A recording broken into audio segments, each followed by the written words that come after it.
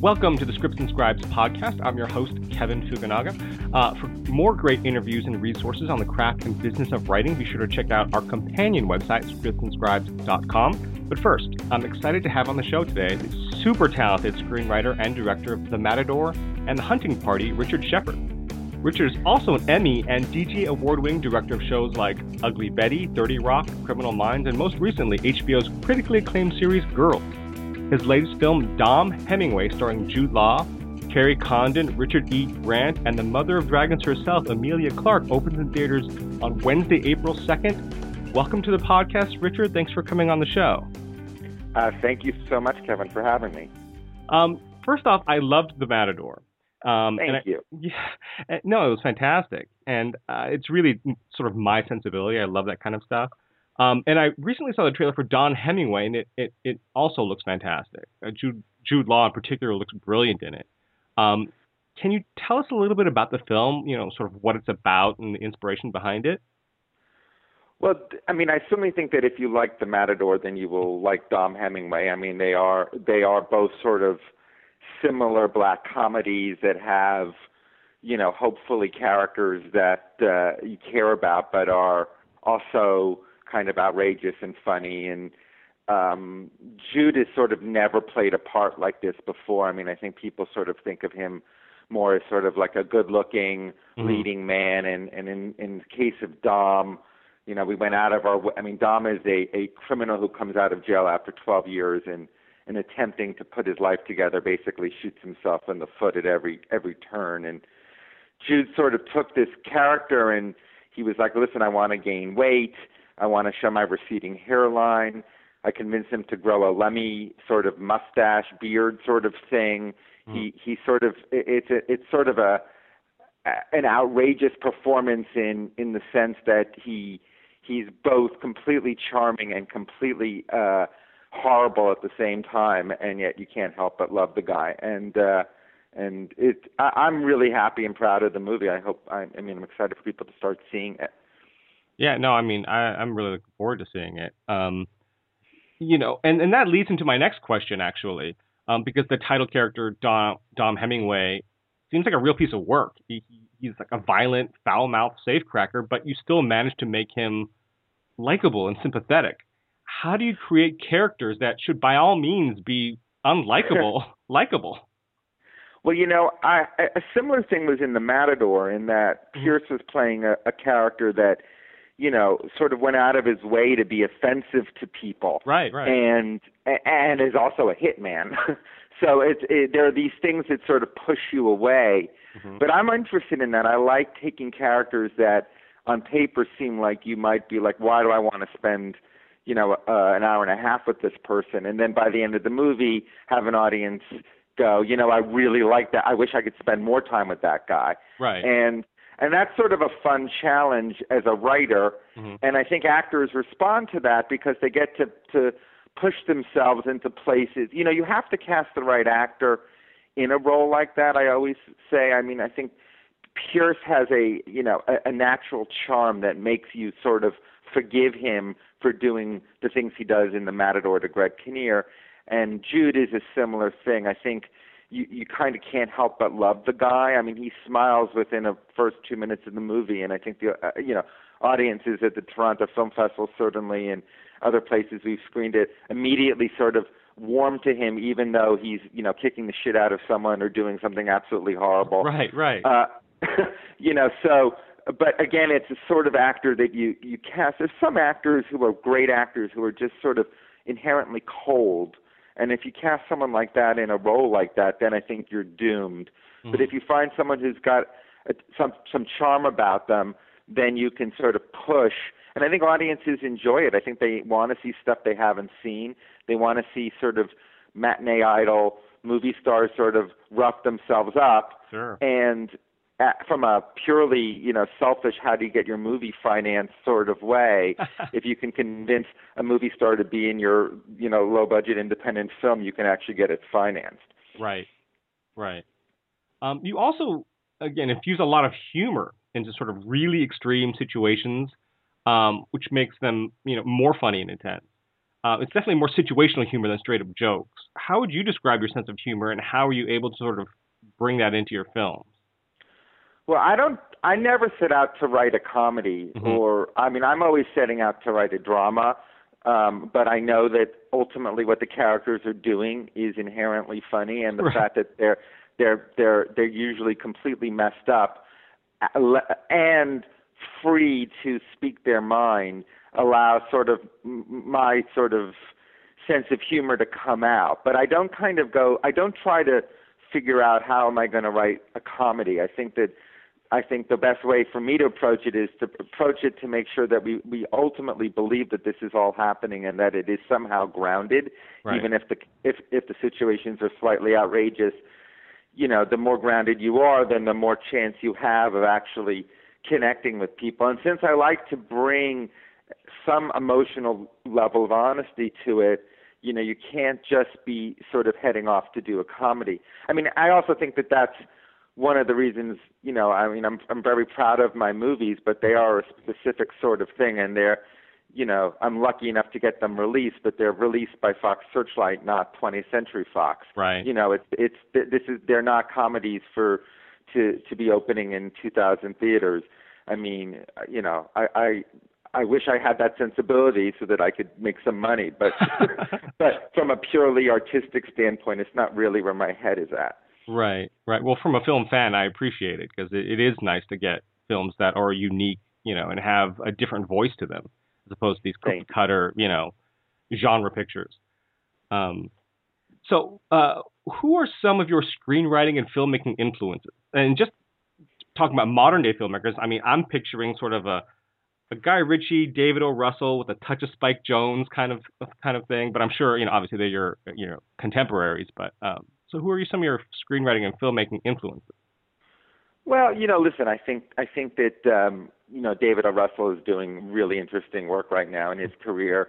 You know, I'm definitely fans of writer-directors who sort of create from scratch original screenplays, whether it be Paul Thomas Anderson, whose films are nothing like mine, but you know, every single time he, you know, it's coming out of his mind, this new world he's creating, and someone like Wes Anderson as well, who clearly has such a strong creative calling coming from himself. But you know, the movies that I tend to like are, you know, I mean, Sexy Beast was a huge influence on me when I wrote The Matador, and to be quite honest, it probably was an influence on me when I wrote Dom Hemingway, to the point where the producer of Sexy Beast produced Dom Hemingway. I mean, so certain movies bore into your brain as you know, influencing you. I mean, you mentioned Guy Ritchie, and in a way we were trying to make the anti-Guy Ritchie movie with Dom Hemingway, in that while it may appear that it's a movie about criminals and all of this, it's really a portrait of a guy who's a total mess. And so, you know, not that his movies aren't good, but to me, there's sort of like a removal of emotions from those movies, and I tend to want to, you know, try and ground it in some sort of way. So, you know, I mean, but you know, ultimately, like I'm just an enormous movie fan. I watch movies from the 70s all the time. I don't know how The French Connection 2 influences me on any level, because there's not 1 ounce of humor in that movie, you know. But well, there's a little, but not a lot. But you know, at the same time, those movies, the William Friedkin's movies from the 70s, are more influential in my DNA in many ways than contemporary filmmakers like Guy Ritchie. Oh, sure. No, absolutely. I only mentioned Guy Ritchie because I think, you know, again, the style I think is very different. He's very kinetic, and like you said, it's sort of more in your face, and it's more about situations, and but also I think David O. Russell is much more about character, and so it kind of combined the two, just based on that sort of thing. But yeah, I mean, again, they are contemporary, so I was just kind of curious as to, like, you know, the William Friedkins of the world, you know, who it is that, you know. Well, you know, I mean, at the end of the day, I mean, somehow the best screenplays feel like when they work with a movie, you don't see any of the parts moving. They just sort of work. I mean, you know, and if you look at someone like Paul Thomas Anderson or Wes Anderson, their movies tend to not really follow the normal structure that's sort of taught and sort of revered in the sort of Hollywood system, the 3-act structure where something has to happen on page 42 and something has to happen on page 63. And I sort of follow the rule that there are no rules, and I tend to write without an outline, and I tend to write without even knowing what's going to happen. And I started doing that with the Matador, and it sort of jump-started, you know, the way that I wrote in a way that I suddenly felt much freer to follow my characters wherever they wanted to go. And that can get you into trouble if you, as a screenwriter, don't know the rules, or also, you know, if you know, you can get very stuck, certainly. But, you know, in the case of the Matador, I wrote half that script, and then I didn't know what was going to happen. Mm-hmm. And I put it down for 6 months, and I picked it up 6 months later, and the first thing I typed was 6 months later. And it literally changed. You know, the second half of the film takes place 6 months later, and it really opened my brain to the idea that, wow, you can really change up the way you think about how you write movies. And Dom was definitely a case where I created the character before I created the story, and once I created this character, he sort of took me down the road that he wanted to go to. And so I think I do respond to movies. I think that you have the feeling that it's not a cookie-cutter sort of structure where you kind of know somewhere deep in your, you know, brain what's going to happen because you've seen so many movies. So I like any movie that sort of will surprise me and go in a direction that I didn't realize. And as I said, the ones where you don't really feel the machinations at work. Right. You know, I don't know about you, but I always think that if I'm watching a movie that I'm kind of liking and I think to myself, this movie's really good, then the movie's lost me because I'm taking the time to be thinking about something. Oh, interesting. Yeah, no, I don't think I feel that, but no, I agree with you in terms of the machinations. Like you feel like you know what's coming up. Oh, this is where the act break needs to be. Oh, this is where, you know, and sure enough, boom, boom, boom, all the things that you're thinking about come into play. Well, one, obviously, you're not that into the film if you're thinking about those things, probably. Exactly. But no, and again, that's the reason that, you know, I really respect your filmmaking, and because it's and I had no idea that you wrote like that, which is, I guess, sort of makes sense, I guess, if you think about it, how sort of unpredictable and, you know, just kind of free-flowing it is. And I think that's, to me, much more interesting. And that's why, you know, again, I love a guy like Spike Jonze, who just so sort of, you know, out there with his own sensibility, his own vision, and you just really don't know what's going to happen.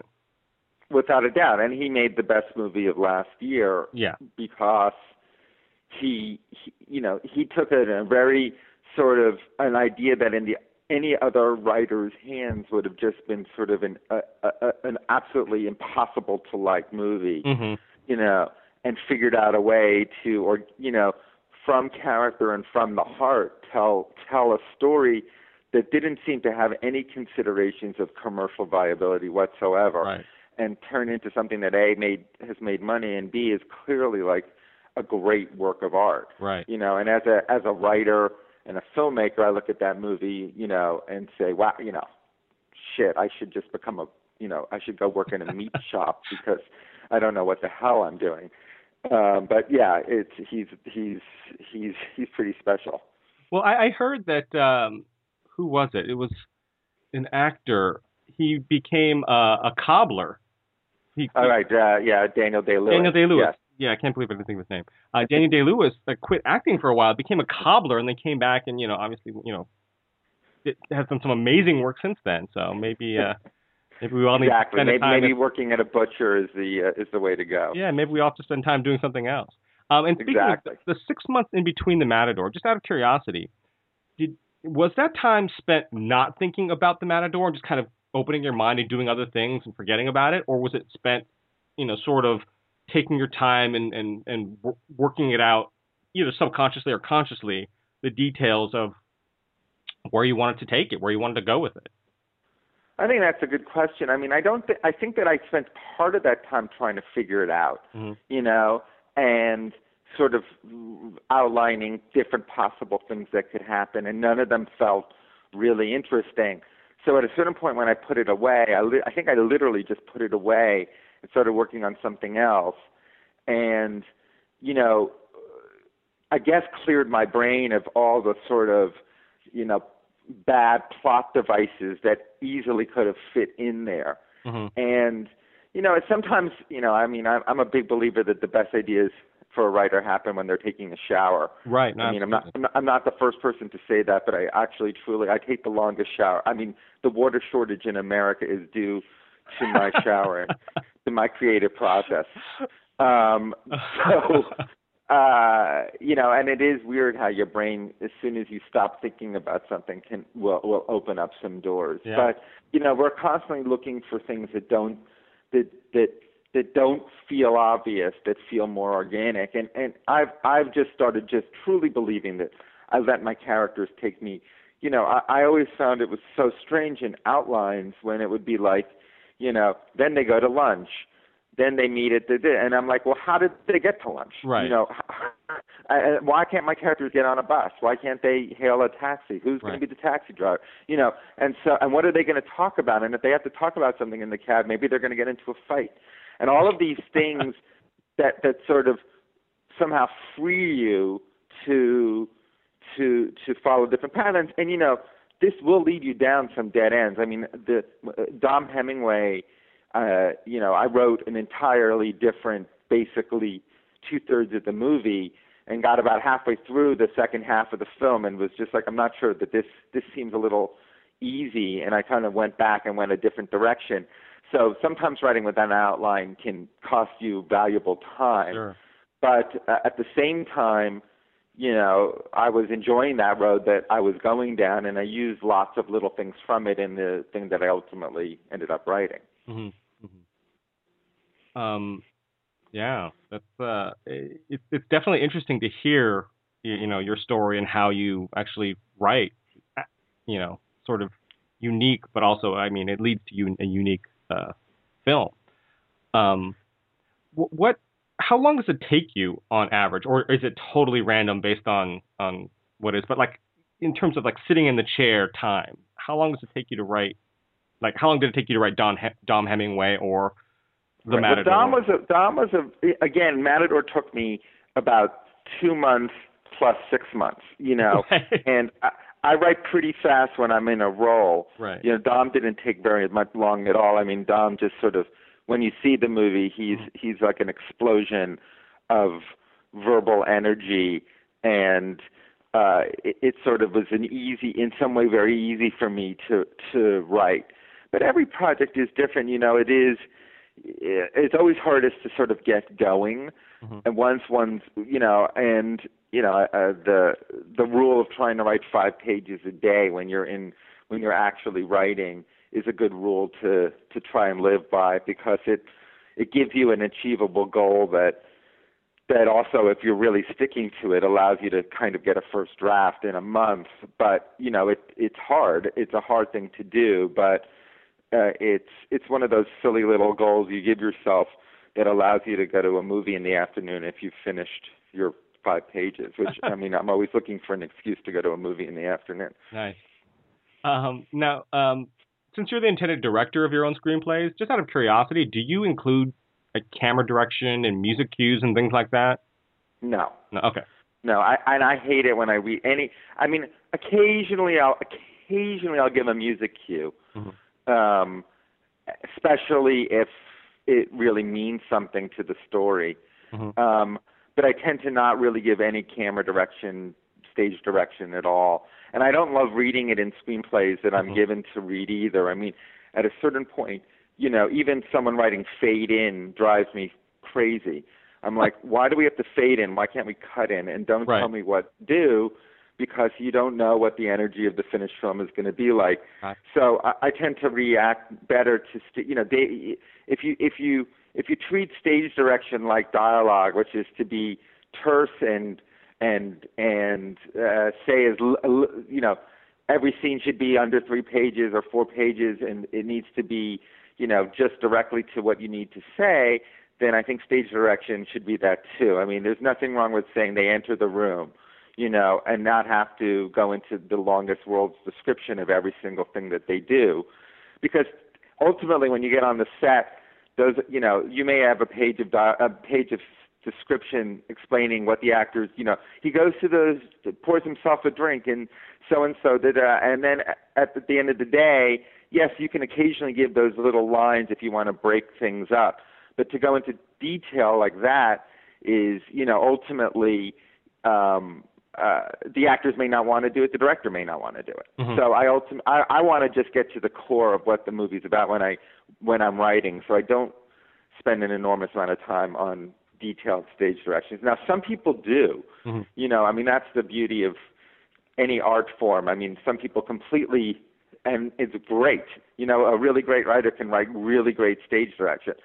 My goal always is, as a screenwriter, is to write a script that you want to continue to turn the pages. And I feel like if you can keep getting people to turn the pages, then eventually they're going to finish the script. And if they've actually finished the script, then you have a much better chance of getting your movie made or cast or financed because they've actually finished the script. So right. I'm always like, what's the way that I can most kind of keep the momentum going? Right. Now, April's turning out to be a really big month for you. In addition to Dom Hemingway, you're executive producing and directing the pilot for WGN America's first scripted original program, Salem, which premieres on Sunday, April 20th, if I'm not mistaken. That is the day they picked. Excellent.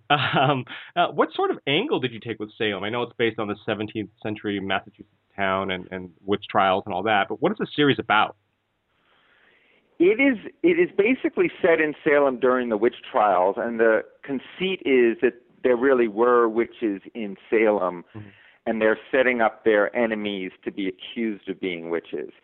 So it's kind of got a sort of a Shakespearean subtext to it, and it's really fun. It's unlike anything I've ever done before. It was written by this guy Brandon Braga, who wrote on all the Star Trek TV shows, and Adam Simon is the other writer, and they've just created this very interesting world of dark horror show with like complex characters, and it was a real blast to, we ended up building Salem in Shreveport, Louisiana, a humongous set, probably the biggest set I've ever worked on, certainly, and the biggest set I may ever work on. It's a gigantic set. And, it's very period accurate, and we shot a lot of the pilot with just firelight. Wow. The new cameras you can really shoot in low light. And it was a blast. I think people are going to dig it. Cool. But it's certainly out of the wheelhouse of the stuff that I don't, for TV, I'm just a director. I don't write TV. So, it's certainly about as different from Dom Hemingway or Girls right. as you could, possibly imagine. Right. Well, and that leads to my next question is there, a TV series in terms of writing and creating in your future, especially now with cable. So many more things are possible than they used to be. With cable, I think your sensibility could translate. Maybe I'm mistaken. Maybe, I haven't seen the sort of struggles, you've had to get, projects made or haven't. But I think aren't audiences more sophisticated now and more ready for, intelligent material? There's so much great TV out there now.